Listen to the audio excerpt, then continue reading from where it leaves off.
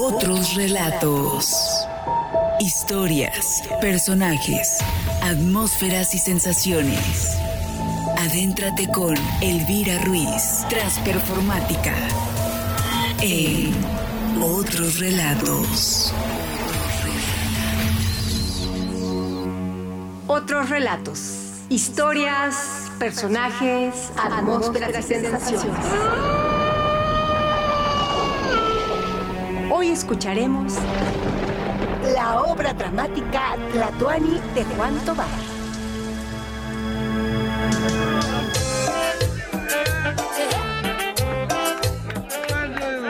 ¿A poco va a haber show? Sí, más noche. ¿Quién se presenta? Marta Bárbara. Ah, caray, ¿quién es esa? Ay, soy yo, digo.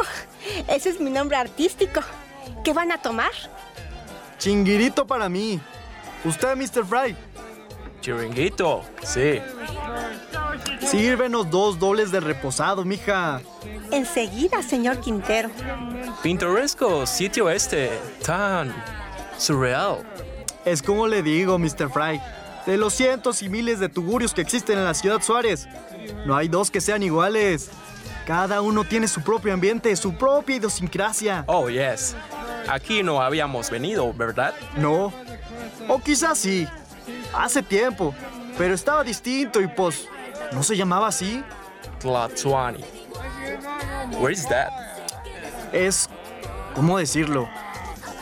El efectivo, en idioma antiguo. Pues el jefe de jefes, el mero maromero. Debe de haberlo comprado alguien importante, ¿no le parece? Bien puede ser. El padrino grande ha estado comprando. ¿Padrino? The Godfather. Wow, The Godfather. But, ¿cómo se llamaba antes aquí? No me acuerdo, mister. Usted no sabe, Martita. Ay, ¿qué cosa? Pues, ¿de qué hablan? ¿Qué nombre tenía antes este tugurio? Pues quién sabe. Yo llevo poco aquí. A lo mejor el cantinero sabe. Pues habría que preguntarle. ¿Se les ofrece algo más? Nada, por ahora. Gracias. Saludcita, Mr. Fry. Saludcita, Mr. Quintero. So good a drink. Es el de exportación, mi buen. ¿O merecería hacerlo? Bien está lo que bien termina. Después de todo, un día de andar en trámites, esto es justo lo necesario para revivir. Pero dígame, ¿cuándo tendremos el helicóptero? Cualquier día de estos. Ya vio usted que está muy solicitado.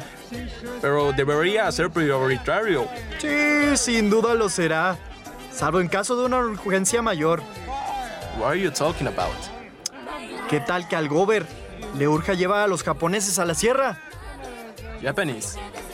Unos empresarios que andan por ahí. Window shopping, pues. De cualquier modo, no creo que nada pueda ser más urgente que resolver este asunto que ya lleva... ¿cuántos años? No sé. ¿Como 10 o más? A razón de unas 25 víctimas al año, ya son alrededor de 250 mujeres asesinadas. Y sigue la mata dando. Agua de las verdes matas, como dice la canción. Manos en alto y griten con locura.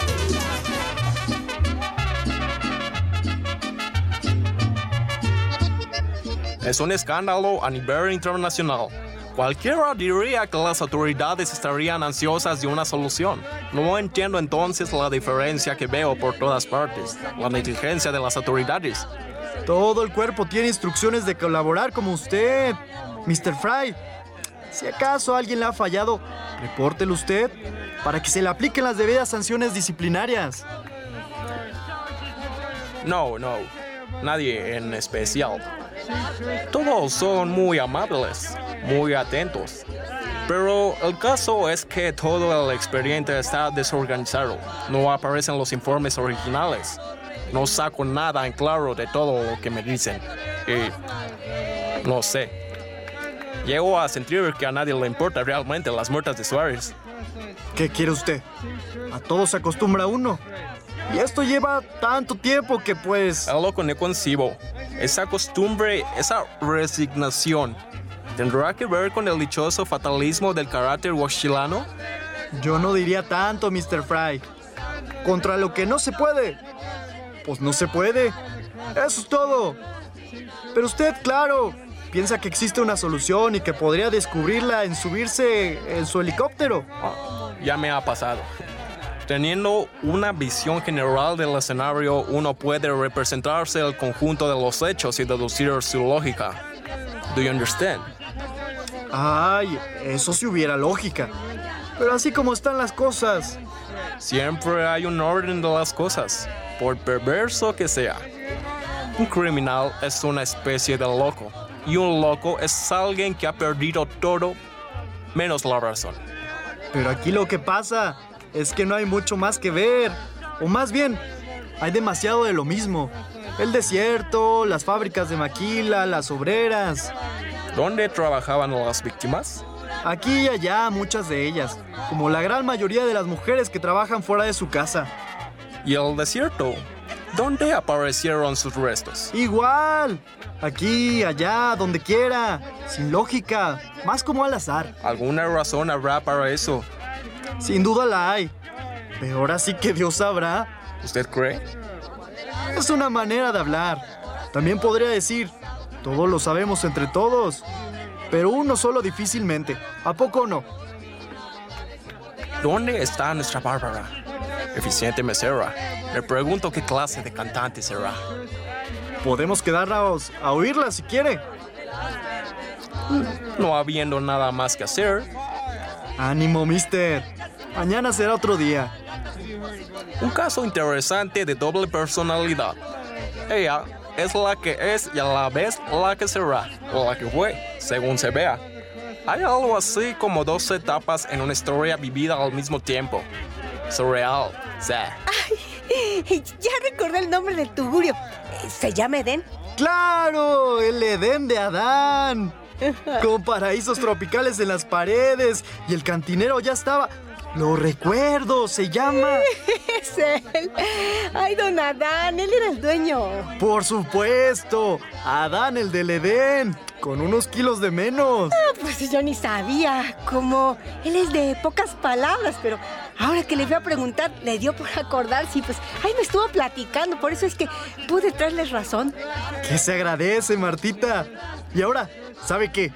Déjenos la botella y tráigase su bolso para que departa un rato con nosotros y le explique aquí a Mr. Fry cómo le hace con su doble personalidad de mesera y de cantante. Ahora, pues, ¿cuál doble personalidad? Si es la misma vaina, digo. Si está... Pues así está el empleo. A tales horas sirves mesas. A tal hora te haces tu numerito. Y en una de esas, pues, te descubren y pues sales de pobre, pero entre tanto hay que fletarse y fichar. Ya siéntese, Martita. Pero antes, tráigase su copa. Ay, no, gracias. Yo nunca bebo antes de cantar porque luego como que se me sobrecalienta la garganta. Tampoco puedo platicar mucho. ¿Qué tanto es tantito? Mire, aquí Mr. Fry es un gran descubridor. No, haberlo dicho antes. ¿Y qué es lo que quieres saber? Bueno, You are beautiful. Ay, sabe, a mí siempre me ha gustado cantar, ¿no? De niña me aprendía las canciones del radio y las cantaba completitas. Ojalá tuvieras esa memoria para la escuela, me decían. La hubieran puesto en una escuela de canto y todos contentos. Ay, no, qué esperanza. Yo nunca tomé lecciones de canto, de pura oreja, pero algún chiste creo tener, digo. Si no me creo yo, pues nadie me va a creer, ¿verdad? En fin, ya usted me oirá y dirá si estoy como para llevarme al estrellato. La escucharé con mucho gusto, Marta Bárbara. Pero debo decirle que soy la persona menos indicada para juzgar su talento. Pues, ¿no que es usted un descubridor? Pero no de talentos, Martita. Mr. Fry descubre soluciones, resuelve misterios. Es un superdetective del gabacho que ha venido a echarnos una mano aquí con lo de las muertas. Entonces, usted es de la policía. Teniente Valentín Quintero, para lo que se le ofrezca. Ay, gracias. Ay, pues la verdad es que qué bueno que vino este señor. A ver si ahora sí, de veras se soluciona ese asunto, porque ya no puede una andar tranquila en ningún lado. A una prima mía ahí en pleno centro, la subieron a un coche y se la llevaron así como así. ¿Nadie tomó las placas? Pues mi sobrino, que iba con ella, las memorizó, pero luego a la hora de declarar como que se hizo bolas y dio las de mi tía y pues luego estuvo haciendo ay por recordarse, pero pues ay le quedaron hartas dudas. Bueno, pues, sea como sea, sus declaraciones abren rutas para la investigación y alguna de ellas tendrá que llevar a alguna parte. No hay duda de que el caso se resolverá, tarde o temprano. Pues temprano ya no fue, mire. Son ya 3 meses sin dar señales de vida, ¿no? Ha de estar bien muerta, ¿no? Yo creo. No pierda la esperanza, Martita. Hay unas que llevan años desaparecidas y nada nos dice que no vayan a aparecerse en cualquier momento, recuperadas de la amnesia o de lo que les haya pasado a las pobres mujeres. ¿Se ha dado el caso? No que yo sepa, pero bien podría darse, ¿no? Ahora que me acuerdo, había una película donde pasaba algo así. Supongo que se basará en hechos reales, ¿no? Difícilmente. Pues la verdad es que mi tía pues ya se hizo la idea de que si vuelve a ver a mi prima, serán sus restos y eso, si no le entregan los de alguna otra infortunada, porque ha pasado. ¿Eso sucede? Ha llegado a suceder, ¿cómo no? Y es que luego los restos no son gran cosa. Unos huesos, unos jirones de ropa. Pues el desierto no perdona. Todo lo acaba. Y uno como detective, ¿cómo va a saber diferenciar los huesos de animales de los de las de mujeres? No sea majadero. ¿Cómo pueden confundir los restos de los animales del desierto con los de nosotras? ¿Usted es federal? Sí. Mejor dicho, no. Estoy jubilado, pero no me hallo sin trabajar, así que me desempeño como asesor. Mi especialidad son los asesinatos seriados. Y pues, ¿qué has sacado en claro aquí? La verdad, muy poco. Encuentro difícil hacerme una visión de conjunto. Todo está tan enredado en este país. Pues ni crea que el helicóptero le va a aclarar el panorama. Ya le digo, es mucho desierto, harta tierra. Ay, pues yo ya mejor me voy porque, mire, ya está llegando la gente. Pues, si me ven antes, no, pues como que se pierde así el encanto. Ya sabe cómo somos las artistas. Van a la barra, quédese, Martita. No, mire, aquellos esos quieren mesa. Voy a atenderlos y ya luego me ajuareo. Con permiso. Hay ciertas constantes, pero grandes disparidades. Podría tratarse quizá de culto de una variedad de adeptos, un culto de sacrificio basado en costumbres antiguas.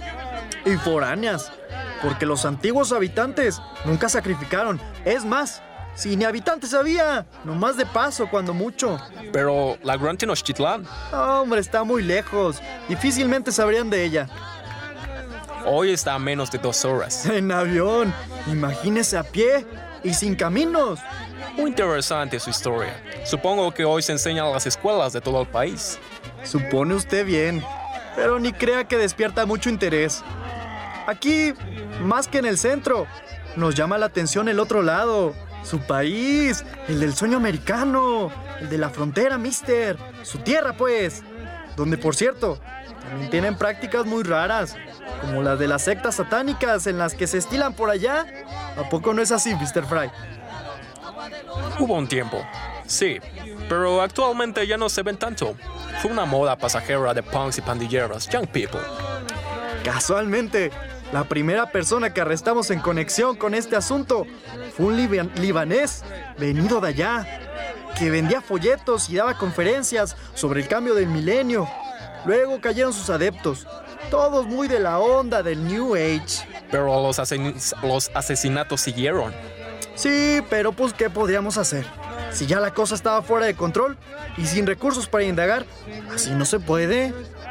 Entonces, esta milenarista habría iniciado una reacción en cadena, un contagio. En efecto, Mr. Fry, fue como un eficaz foco de infección, más o menos. ¿Y cómo pudo ser ¿Qué es lo que en sus folletos dice?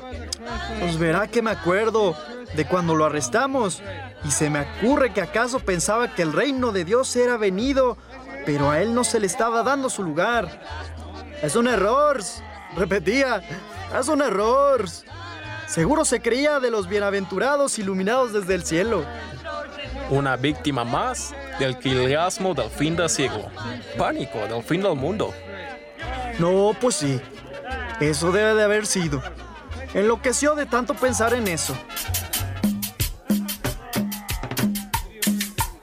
No es raro que un policía tome parte en el suceso. Lo extraño es que sea castigado. Necesita de plano ser muy tarugo o que lo traigan entre ojos.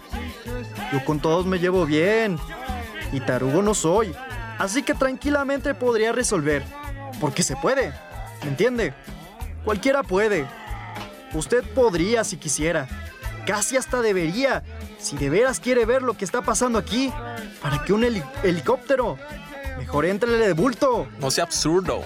¿Cómo podría yo, que he dedicado mi vida a combatir el crimen? ¿A poco no le gustaría ver las cosas por el otro lado? Saber qué fue aquello de que tanto combatió. Se puede. Aquí ahora se puede. Ándale. Decídase. No sea que se le acabe el tiempo y se vaya al otro lado con un deseo insatisfecho. ¡Salucita! Salucita, salucita. Que a los muertos resucita. ¡Sopas! No, está mal eso. ¿Dónde lo oyó? Por ahí. Pero se equivoca usted si piensa que yo sería capaz de siquiera contemplar involucrarme. La posibilidad de una resurrección. ¿A quién le teme usted, Mr. Fry? ¿Al asesino o a la víctima? Éntrele sin miedo, pues, y que sea lo que Dios disponga. Mire, le puedo dejar a Martita, que ya está dispuesta a tiro. Le doy su teléfono, le digo a dónde llevarla. Ella estaría feliz de que sea con usted. El extranjero mayor, tan serio, un hombre tan bonito. Bueno, eso ya sería un buen motivo para considerar. Que nunca está de más, pero tampoco hace falta. Se mata porque sí, porque la vida no vale nada, porque esto no es vida, porque con alguien que hay que desquitarse. ¿Y ahora es cuándo? Porque aquí es donde. Por algún lado tenía que abrirse, ¿no cree? Así viene el siglo, repleto de víctimas y asesinos. ¿Por qué iba yo a querer? No tiene ningún sentido pensar. Ningún sentido humano, quizá. Pero es que lo humano ya va de salida. Eso decía el milenarista aquel. Y ha de seguir diciendo, porque ya nadie lo escucha. Es que lo incomunicaron.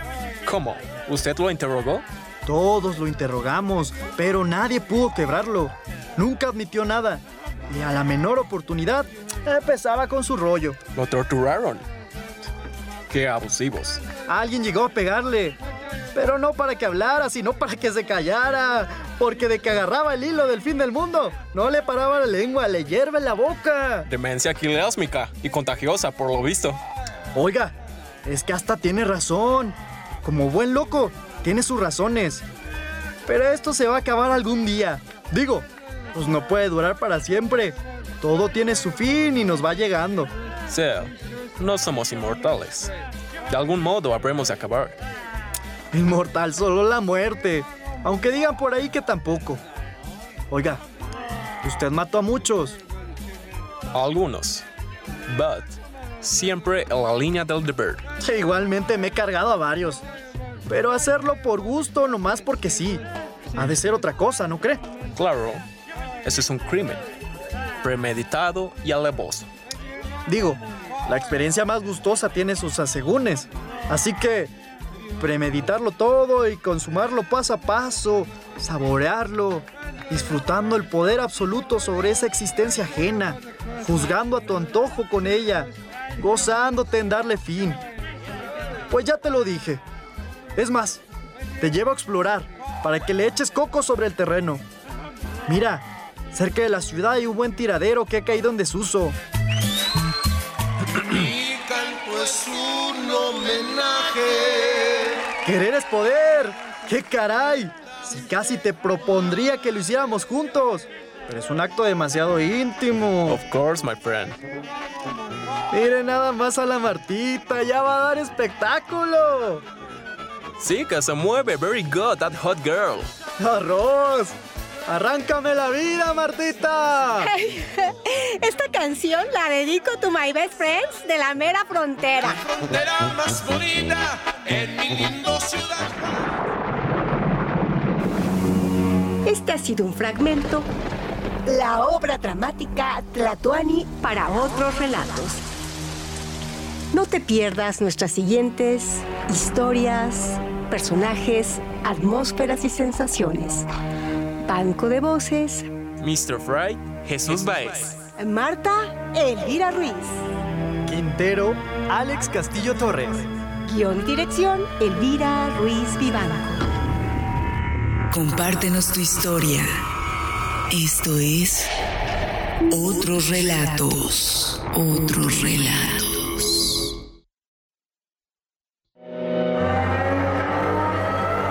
Sigue acompañando a Elvira Ruiz en Otros Relatos. Otros Relatos.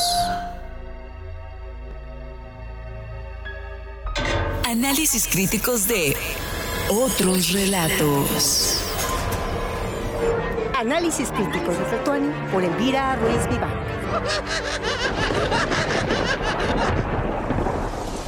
Tlatoani, o también conocida como Las Muertas de Suárez, es una obra del dramaturgo poblano Juan Tovar. Muestra a los personajes Mr. Fry, un investigador jubilado del FBI, especialista en asesinatos seriales de Estados Unidos, y al teniente de la policía juarense, el señor Quintero. Después de un día de trabajo y exploración por la ciudad, llegan al bar Tlatoani, donde conversan sobre los feminicidios de Ciudad Suárez. Ahí conocen a Marta, mesera del lugar, y comienzan a coquetear con ella. La obra se desarrolla en el espacio del Tlatoani, en un tiempo corto. La conversación, que inicialmente se encamina a tratar de descifrar la naturaleza de los feminicidios por parte de Fry, termina en una especie de antinomia cuando aparece la posibilidad de que Fry se convierta en asesino de Marta por mera curiosidad. En la última escena, Marta se vuelve Marta Bárbara y sube al escenario a hacer su show, que concluye con una canción reclamo sobre el feminicidio, dejando Juan Tovar al espectador con la duda sobre cuál será el final de Marta, pero su canción y las palabras de Fry y Quintero sugieren que va a ser asesinada. Este estudio, basado en la investigación de Nidia Mariana Reyes, aborda en 3 obras dramáticas la grave situación de los feminicidios suscitados en Ciudad Juárez, considerando, de acuerdo a Marcela Lagarde, que el feminicidio se fragua en la desigualdad estructural entre mujeres y hombres, así como en la dominación de los hombres sobre las mujeres, que tienen en la violencia de género un mecanismo de reproducción de la opresión de las mujeres. De esas condiciones estructurales surgen otras condiciones culturales como el ambiente ideológico y social de machismo y misoginia y de normalización de la violencia contra las mujeres. Se suman también ausencias legales y de políticas democráticas con contenido de género del gobierno y de los órganos de justicia del Estado, lo que produce impunidad y genera más injusticia, así como condiciones de convivencia insegura. Ponen en riesgo su vida y favorecen el conjunto de actos violentos contra las niñas y las mujeres. Aunque el feminicidio se ha perpetuado alrededor del mundo, el caso de Ciudad Juárez es emblemático por varias situaciones. Una de ellas es la especificidad de los feminicidios que en esa ciudad se presentaron y a la que Julia Monarres nombró feminicidio sexual sistemático, describiéndose como el asesinato de una niña, una mujer, cometido por un hombre, donde se encuentran todos los elementos de la relación inequitativa entre los sexos, la superioridad genérica del hombre frente a la subordinación genérica de la mujer, la misoginia, el control y el sexismo. No solo se asesina el cuerpo biológico de la mujer, se asesina también lo que ha significado la construcción cultural de su cuerpo, con la pasividad y la tolerancia de un Estado masculinizado. El feminicidio sexual sistemático tiene la lógica irrefutable del cuerpo de las niñas y mujeres pobres que han sido secuestradas, torturadas, violadas, asesinadas y arrojadas en escenarios sexualmente transgresores. Los asesinos, por medio de actos crueles, fortalecen las relaciones sociales inequitativas de género que distinguen los sexos, otredad, diferencia y desigualdad. Al mismo tiempo, el Estado, secundado por los grupos hegemónicos, refuerza el dominio patriarcal y sujeta a familiares de víctimas y a todas las mujeres a una inseguridad permanente e intensa a través de un periodo continuo e ilimitado de impunidad y complicidades, al no sancionar a los culpables ni otorgar justicia a las víctimas. Eso es lo que nos comparte Julia Monarrés en su escrito Trauma de una injusticia. A pesar de la exhaustiva descripción, esta investigadora agrega que siente que aún no sabemos cuándo, cómo o por qué empezó a suceder el feminicidio sistemático en Ciudad Juárez. En su conceptualización también menciona uno de los elementos más importantes para describir el feminicidio en Ciudad Juárez, la tolerancia del Estado. Si bien hay otros lugares donde el feminicidio es constante, el caso de Ciudad Juárez se convirtió en un paradigma internacional debido a la imperante impunidad y la indiferencia por parte de las autoridades que constantemente intentaban minimizar el problema, a lo cual se opone la reacción que la sociedad tuvo frente a esta impunidad. Cuando salió a la luz la situación de violencia reinante en Ciudad Juárez y la renuencia del Estado para revisar y crear leyes al respecto, así como la deficiencia de la impartición de justicia, se produjo un movimiento cultural y social de índole nacional e internacional que buscaba visibilizar la violencia feminicida en Ciudad Juárez. Surgieron organizaciones no gubernamentales, se realizaron marchas y manifestaciones que mantuvieron el recuerdo de las víctimas y a sus familias presentes en la sociedad, generándose además un interés por conceptualizar y estudiar el contexto en el que se genera este tipo de violencia contra la mujer.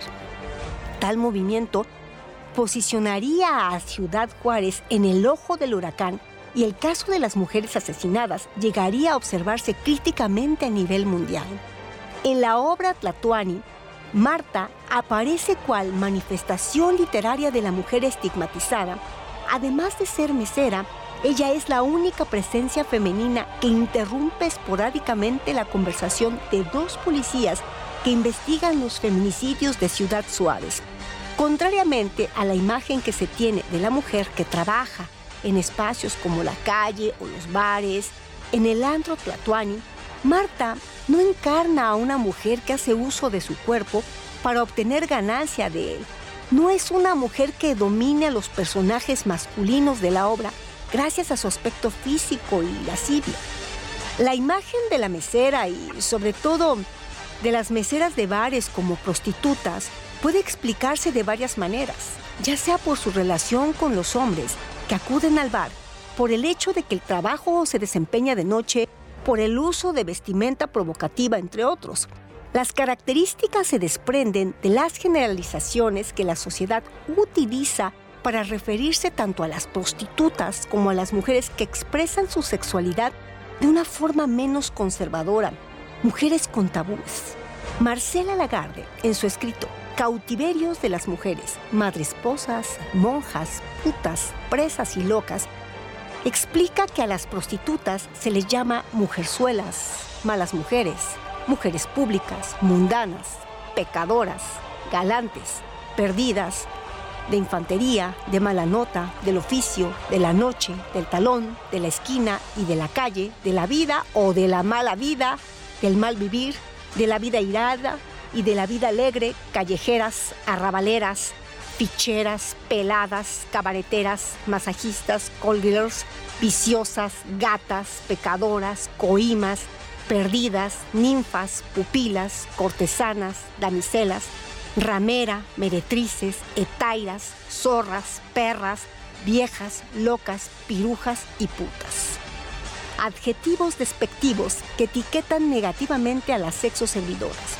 A este respecto, Lagarde expone que puta es un concepto genérico que designa a las mujeres definidas por el erotismo en una cultura que lo ha construido como un tabú para ellas.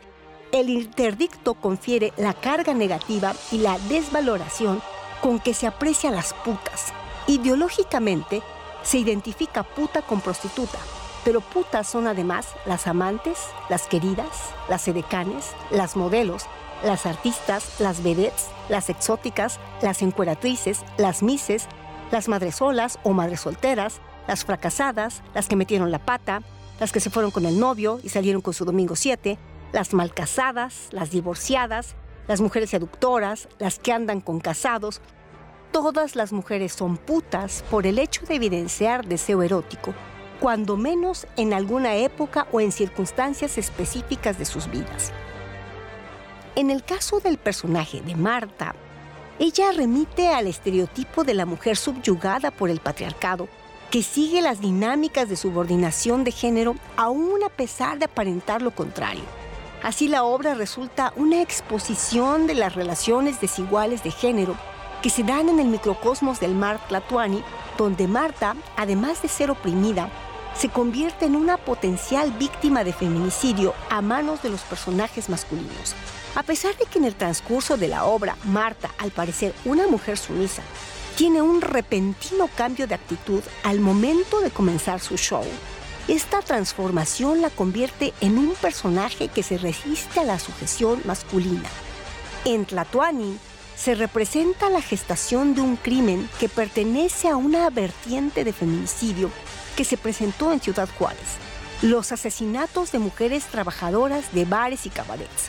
A este tipo de mujeres que abandonan el espacio privado de sus hogares y comienzan a ocupar espacios públicos, en especial aquellos que históricamente han sido relacionados con el género masculino, como los bares o las fábricas, se les vio como mujeres públicas. Melissa W. Wright explica que en el imaginario colectivo la mujer pública es la que se encuentra en la calle, la que se gana la vida ahí, la que frecuenta la calle. Ella tiene su más famosa representante en la figura de la prostituta y su significado social está ligado a lo que denota contaminación social. Por su oficio de mesera en un bar, donde Marta también tiene un espectáculo, esa imagen del tugurio que ha sido estigmatizada por su relación con distintos vicios posibilita la inserción de ella dentro de la categoría de la mujer pública. Desde esta óptica, Marta, al trabajar como mesera en el bar Tlatoani, se la clasificaría, obviamente como mujer pública, casi un símil de prostituta, ya que hace la función de una vedette. Su papel es señalado negativamente por la sociedad, pues está ligado a un lugar donde existe la posibilidad de la encarnación del pecado. La imagen de mujer rebelde, pecadora y transgresora relacionada con la mujer pública hace que en primera instancia Marta ocupe una posición subordinada con respecto a los protagonistas masculinos. Recordemos que en la obra, Marta Bárbara es mesera, pero también es la protagonista de un espectáculo de entretenimiento dentro del bar, y además cumple otras funciones como charlar con los clientes. Justo es de esa manera en la que comienza su participación en la obra.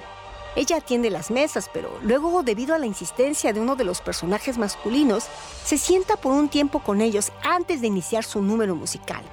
De ahí que dentro del imaginario colectivo se posibilite su designación como vedette o como fichera, oficio en el que las mujeres no son necesariamente prostitutas o trabajadoras sexuales, sino que participan en espectáculos de variedades, en centros nocturnos. La ciudad donde se desarrolla la obra es Ciudad Juárez. Las condiciones geográficas, políticas y sociales, circunstancialmente, son iguales a las que se vivían en Ciudad Juárez en los años con mayor índice de feminicidios. Los personajes masculinos, Quintero y Fry, son la encarnación de la hegemonía masculina y policíaca. De cierta manera llegan al bar como redentores, ya que son los policías especializados en la investigación de los feminicidios que están azotando la ciudad, especialmente el detective Fry, un investigador extranjero llamado por las autoridades del estado para auxiliar debido a su experiencia en la clarificación de los casos. Fry y Quintero, además de ser los protectores, dan las órdenes dentro del bar y son los clientes a los que Marta debe complacer en todo momento.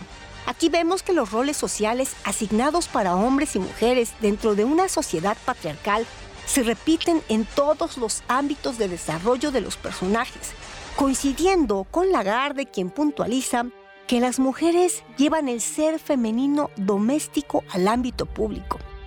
Dentro del bar, Marta es la encargada de llevar bebidas y comida, de atender y hacer una amena estancia a los personajes masculinos, y también es parte de su trabajo el mantener un físico impecable y entretener a los clientes.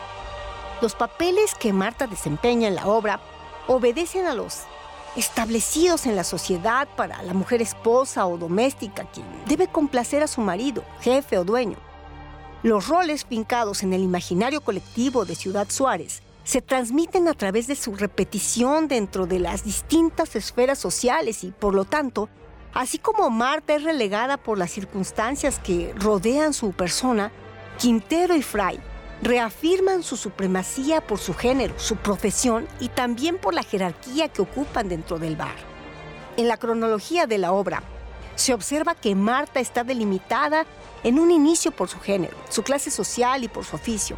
La intersección de estas condiciones la caracterizan como una mujer pública de exiguo valor y la colocan en una posición subordinada con respecto a los protagonistas. Para Monarrés ese proceso es común, pues la experiencia y la prevalencia de violencia de género, incluida la violación, estarían relacionadas y varían de acuerdo con la clase social, la raza, la nación y otras divisiones históricas sociales. De tal forma, la representación de Marta podría funcionar como una síntesis de las víctimas de feminicidio que comparten con ella identidades de clase y oficio.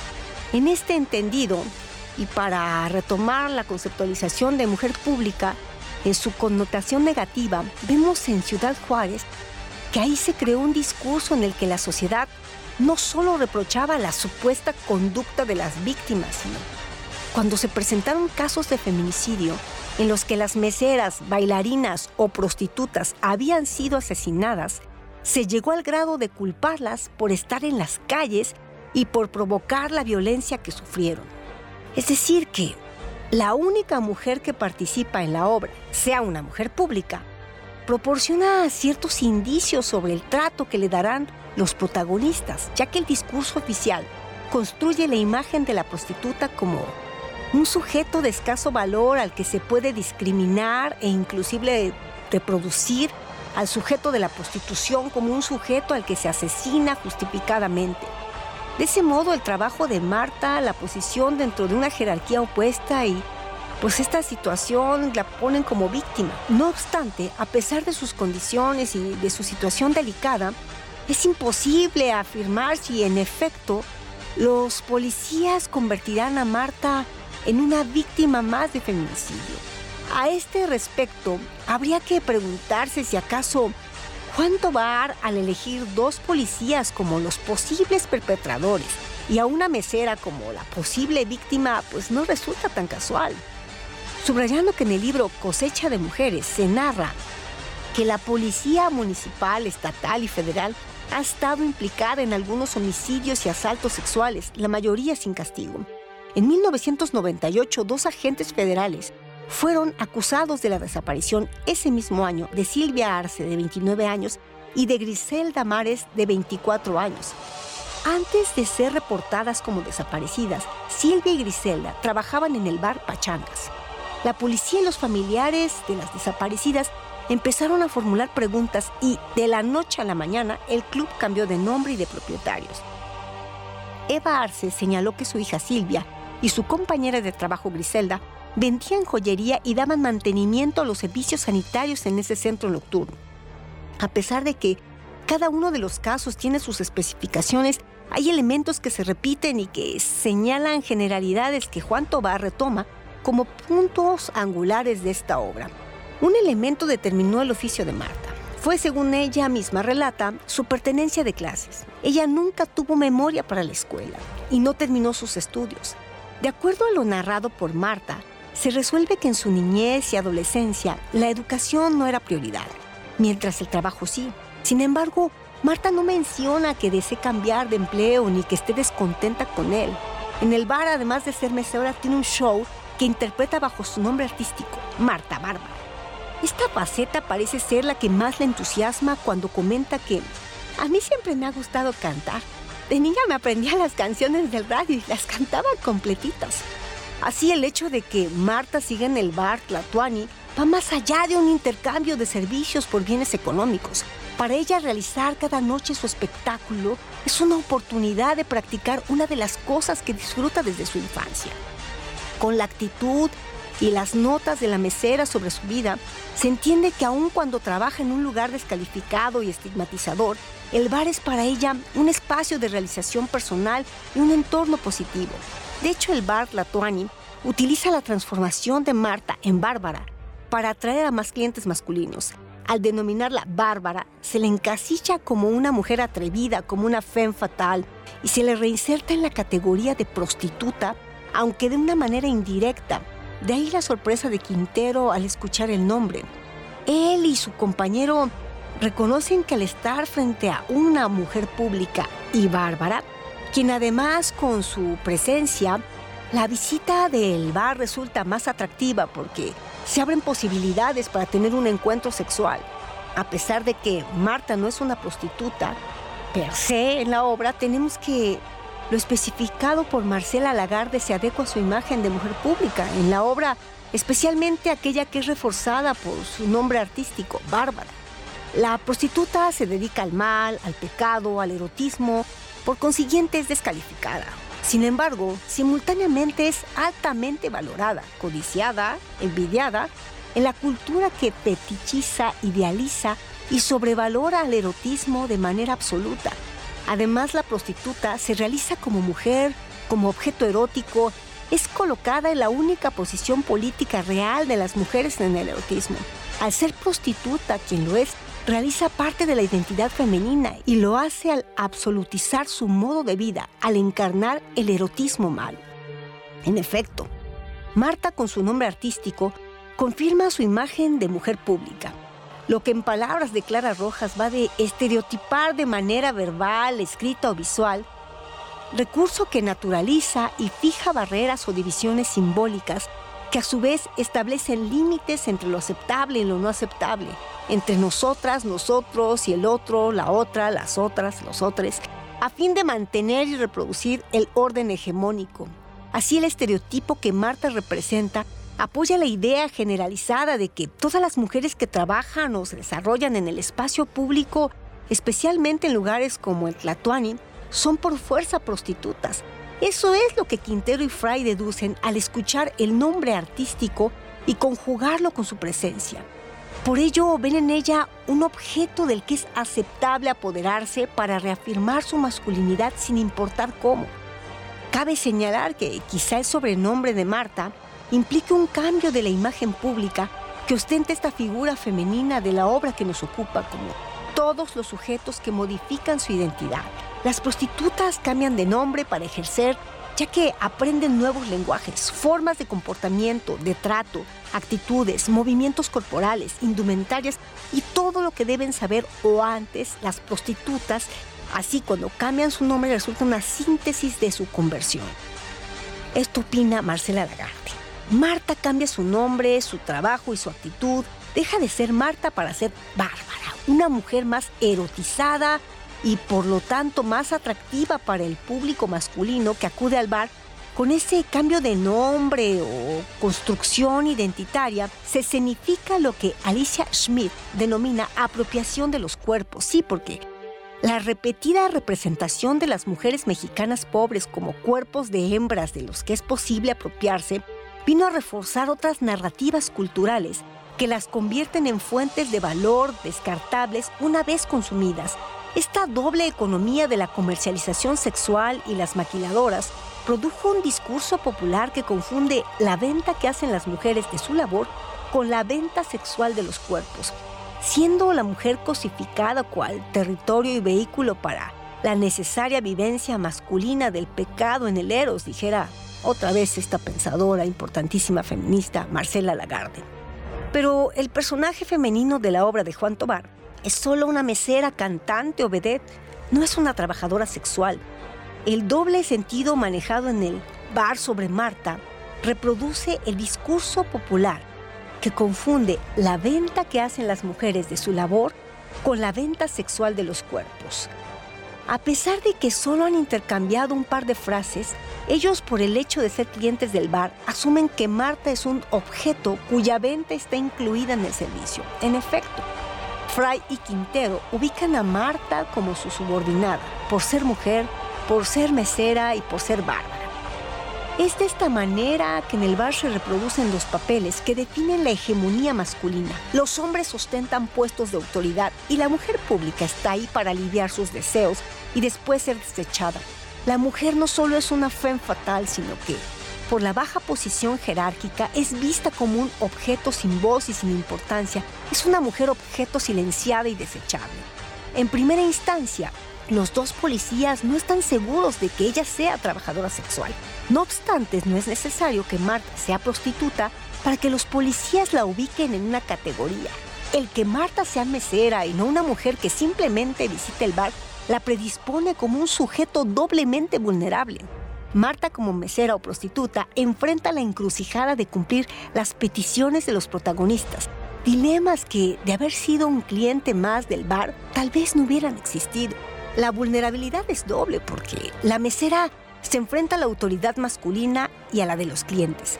Marcela Lagarde advierte que, más allá de su trabajo sexual, las prostitutas son compañeras de parranda, de juerga. Las llaman compañeras de la noche. Conviven y comparten con los hombres la diversión, el cotorreo, la música y el baile. Actividades potencialmente eróticas y lúdicas. La desaparición del libre albedrío de la figura femenina en la obra conduce a Marta a un punto en el que no puede desobedecer a los policías a pesar de que sus peticiones se antepongan a su rutina diaria y sobre todo a lo que cantar simboliza para ella. Los dos hombres conducen a Marta a hacer lo que está obligada y no lo que le gusta, o lo que quiere o lo que necesita para su desarrollo personal. Al aceptar Marta estar más tiempo con Quintero y Fry, se manifiesta que dentro de la dinámica del bar, ella es suya como Fry lo había anunciado. Clara Rojas afirma que hay diversas maneras metafóricas en las que una mujer puede ser silenciada. Asimismo, el proceso de silencio se refiere no solo al hecho de no hablar, sino a los procesos de censura, marginación, trivialización, subordinación, minimización y otras múltiples maneras de excluir o de invisibilizar a las otras y a los otros, a los otros. A propósito, Marta es silenciada en primera instancia por Quintero y Fry, al hacer que cambie su rutina antes de iniciar el espectáculo y posteriormente, a pesar de su presencia, su objetivación le niega el sentido de autonomía y agencia sobre sí misma. La cosificación es, pues, una forma de silencio. El silenciamiento de Marta es una de las prácticas discursivas que contribuyen radicalmente a su dominación.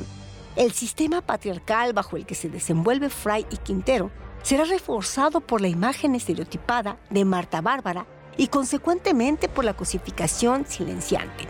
Por último, el silenciamiento mayor será evidente hacia el final de la obra por la conquista física que ambos personajes pretenden hacer sobre ella. La representación inicial de los protagonistas, que se proyectaba como una imagen salvífica para Ciudad Juárez y para el bar Tlatoani, choca con la evolución de Quintero. Él deja entrever que las jerarquías que le otorgan autoridad y poder sobre la mujer son más fuertes que su desempeño laboral. Inclusive, contravenir los requisitos y el reglamento de su profesión será el medio para reafirmar su masculinidad. Los policías de Ciudad Juárez, encarnados en Quintero, se construyen en un ambiente de impunidad que los lleva a planear la conquista de Marta Bárbara. La situación de Ciudad Juárez fue identificada también en Ciudad Juárez. Lo sabemos porque Diane Washington puntualiza que varios jefes policíacos fueron acusados de salirse con la suya en los crímenes y asaltos sexuales en contra de mujeres. La mayoría de ellos no fueron sometidos a proceso judicial y sí fueron alertados para que huyeran de la región. El hecho de que los protagonistas sean policías representa un alto peligro para Marta. El poder que les otorga la institución policíaca y el Estado sugiere que tienen licencia para actuar impunemente. Por ello se infiere que en los cuerpos policíacos se trastoca la identidad como fuerza corruptora que los afecta en su totalidad. El problema es complejo, ya que Marta, Quintero y Fry son el resultado de normas sociales que han abrevado a través de la cultura. Así, para Quintero es muy fácil imitar cuando se tiene un ejemplo. Y más si es el Estado quien considera la violencia de género un problema común y culpa de eso a la víctima. Aunque la obra incluya el término de show, su final abierto y las acciones de Quintero y Fry, la canción interpretada por Marta Bárbara se convierten en una despedida social y vital del antro Tlatoani. El paso de mujer pública invisible a mujer pública que alza la voz conlleva un deseo transformador elocuente. Reafirma la necesidad de la feminidad de comenzar su tránsito por el camino del cambio, ya que tantos años de ideología machista y patriarcal que han regido a Ciudad Juárez no pueden derrumbarse con una sola canción interpretada por una mujer en una sola noche. Al entonar su última canción, Marta es bárbara, valiente y transgresora. Su actuación frente a sus victimarios evidencia que, sin importar cuál sea su destino, ella es consciente de lo que sucede en el bar y en la ciudad. Marta deja claro que, contrario a lo que piensan los policías, ella no es solo un objeto, sino una mujer que toma posición y control de las circunstancias y alza la voz, acto mediante el cual rompe el silencio que la limita y brilla en plenitud, aunque sea solo por unos minutos, antes de que caiga el telón y el público tema que va a ser asesinada.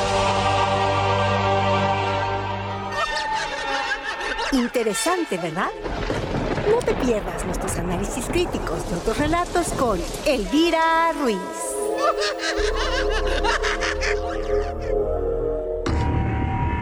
Compártenos tu historia. Esto es Otros Relatos. Otros Relatos.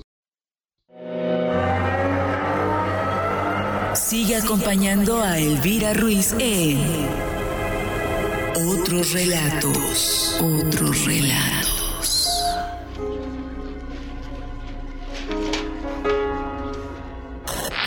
Datos curiosos.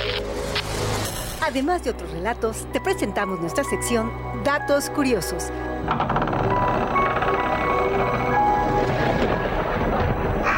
Los datos curiosos de Tlatoani son... ¿Sabías que el escritor Juan Tovar nació en Puebla el 23 de octubre de 1941 y sus obras literarias están integradas por cuentos, obras de teatro, guiones cinematográficos, ensayos y novelas? ¿Sabías que de acuerdo a algunos estudios se ubica a la creación dramatúrgica de Juan Tovar dentro de la literatura posmoderna latinoamericana, la cual recurre al pasado histórico como elemento integrador de sus articulaciones textuales discursivas? ¿Sabías que en su escritura dramática, Juan Tovar pone en tela de juicio la versión histórica oficial de algunos hechos acontecidos en México asumidos como auténticos? ¿Sabías que la reflexión sobre la realidad nacional tratada por el dramaturgo poblano abarca tanto la situación política social del país como la situación existencial del mexicano a partir de esa mirada crítica hacia el pasado? ¿Sabías que en la dramaturgia de Tovar se identifica un grupo de piezas que se caracterizan por la manera crítica de integrar ciertos periodos del pasado histórico de México, mismo que tiene la función de motivar a la reflexión analítica en torno a la historia nacional en un intento por explicar la realidad mexicana?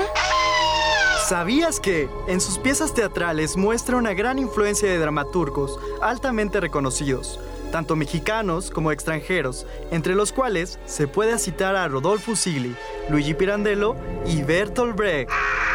¿Sabías que los escritores de la posmodernidad vuelven al pasado pero con una perspectiva diferente a los escritores de la modernidad o anteriores a esta? Siendo aquí donde se aplica un análisis crítico y un razonamiento nuevo. ¿Sabías que la nueva dramaturgia mexicana está enmarcada por la situación política provocada por la globalización y el neoliberalismo que cambiaron el orden social y económico de la sociedad mexicana? Aunado a esto, en el ambiente se respiraba aires de posmodernidad, concepción filosófica que divulgaba la idea de desilusión o pérdida de vigencia de las utopías y que provocaría la disminución de discursos dramatúrgicos con un marcado compromiso social. ¿Sabías que se ubica un sentimiento fatalista o quiliásmico en los personajes de la obra Tlatoani, también conocida como Las Muertas de Juárez? ¿Sabías que esta obra satiriza la corrupción y la misoginia característica de los detectives encargados de investigar el caso de las muertas de Juárez? ¿Sabías que el 14 de febrero de 2004, las actrices Jane Fonda, Sally Field y Christine Lanty encabezaron como parte de la conmemoración del V-Day en Ciudad Juárez una marcha de más de 7,500 personas en la que exigían al Estado aclarar los feminicidios? Además, interpretaron junto a Lili Aragón, Laura Flores y Marintia Escobedo los monólogos de la vagina frente a más de 4,000 personas, declarando Sally Field en la rueda de prensa: estoy aquí porque 300 jóvenes mujeres no están. Tenemos que escuchar esta injusticia y proteger con presiones a las madres de estas mujeres. Estas son sus hijas, pero desde ahora también son las mías y hay que luchar por ellas. ¿Sabías que cuando se supo mundialmente la grave situación de las mujeres en Ciudad Juárez, se filmaron documentales que proyectaron internacionalmente sus testimonios y la compleja realidad juarense? Aparecieron reportajes, películas, obras plásticas, novelas, crónicas, obras teatrales, poesías y performance. ¿Sabías que los feminicidios en Ciudad Juárez muestran una compleja realidad social cuyos alcances siguen sin poder asirse? ¿Sabías que en este contexto el arte se ha convertido en un elemento de soporte esencial? Porque mediante los distintos tipos de representaciones artísticas, la sociedad puede apreciar la magnitud de situaciones trascendentales y concientizarse al respecto.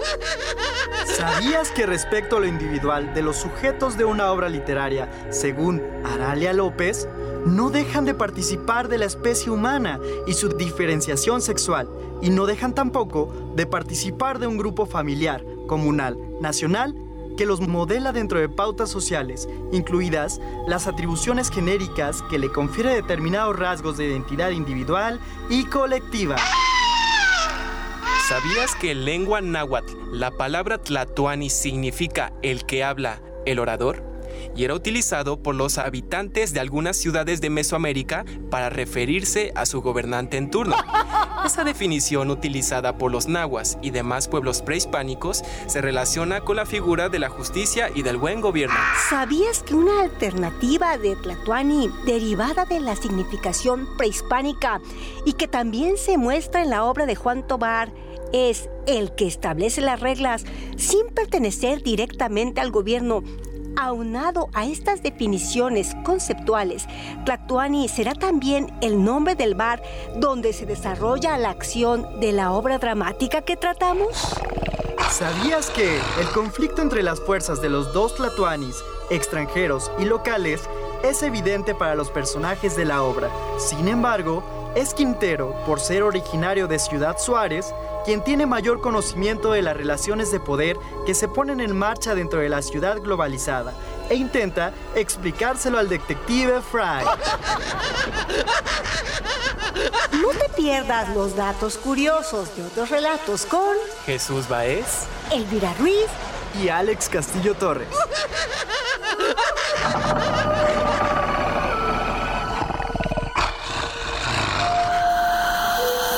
Hasta aquí llegamos en Otros Relatos.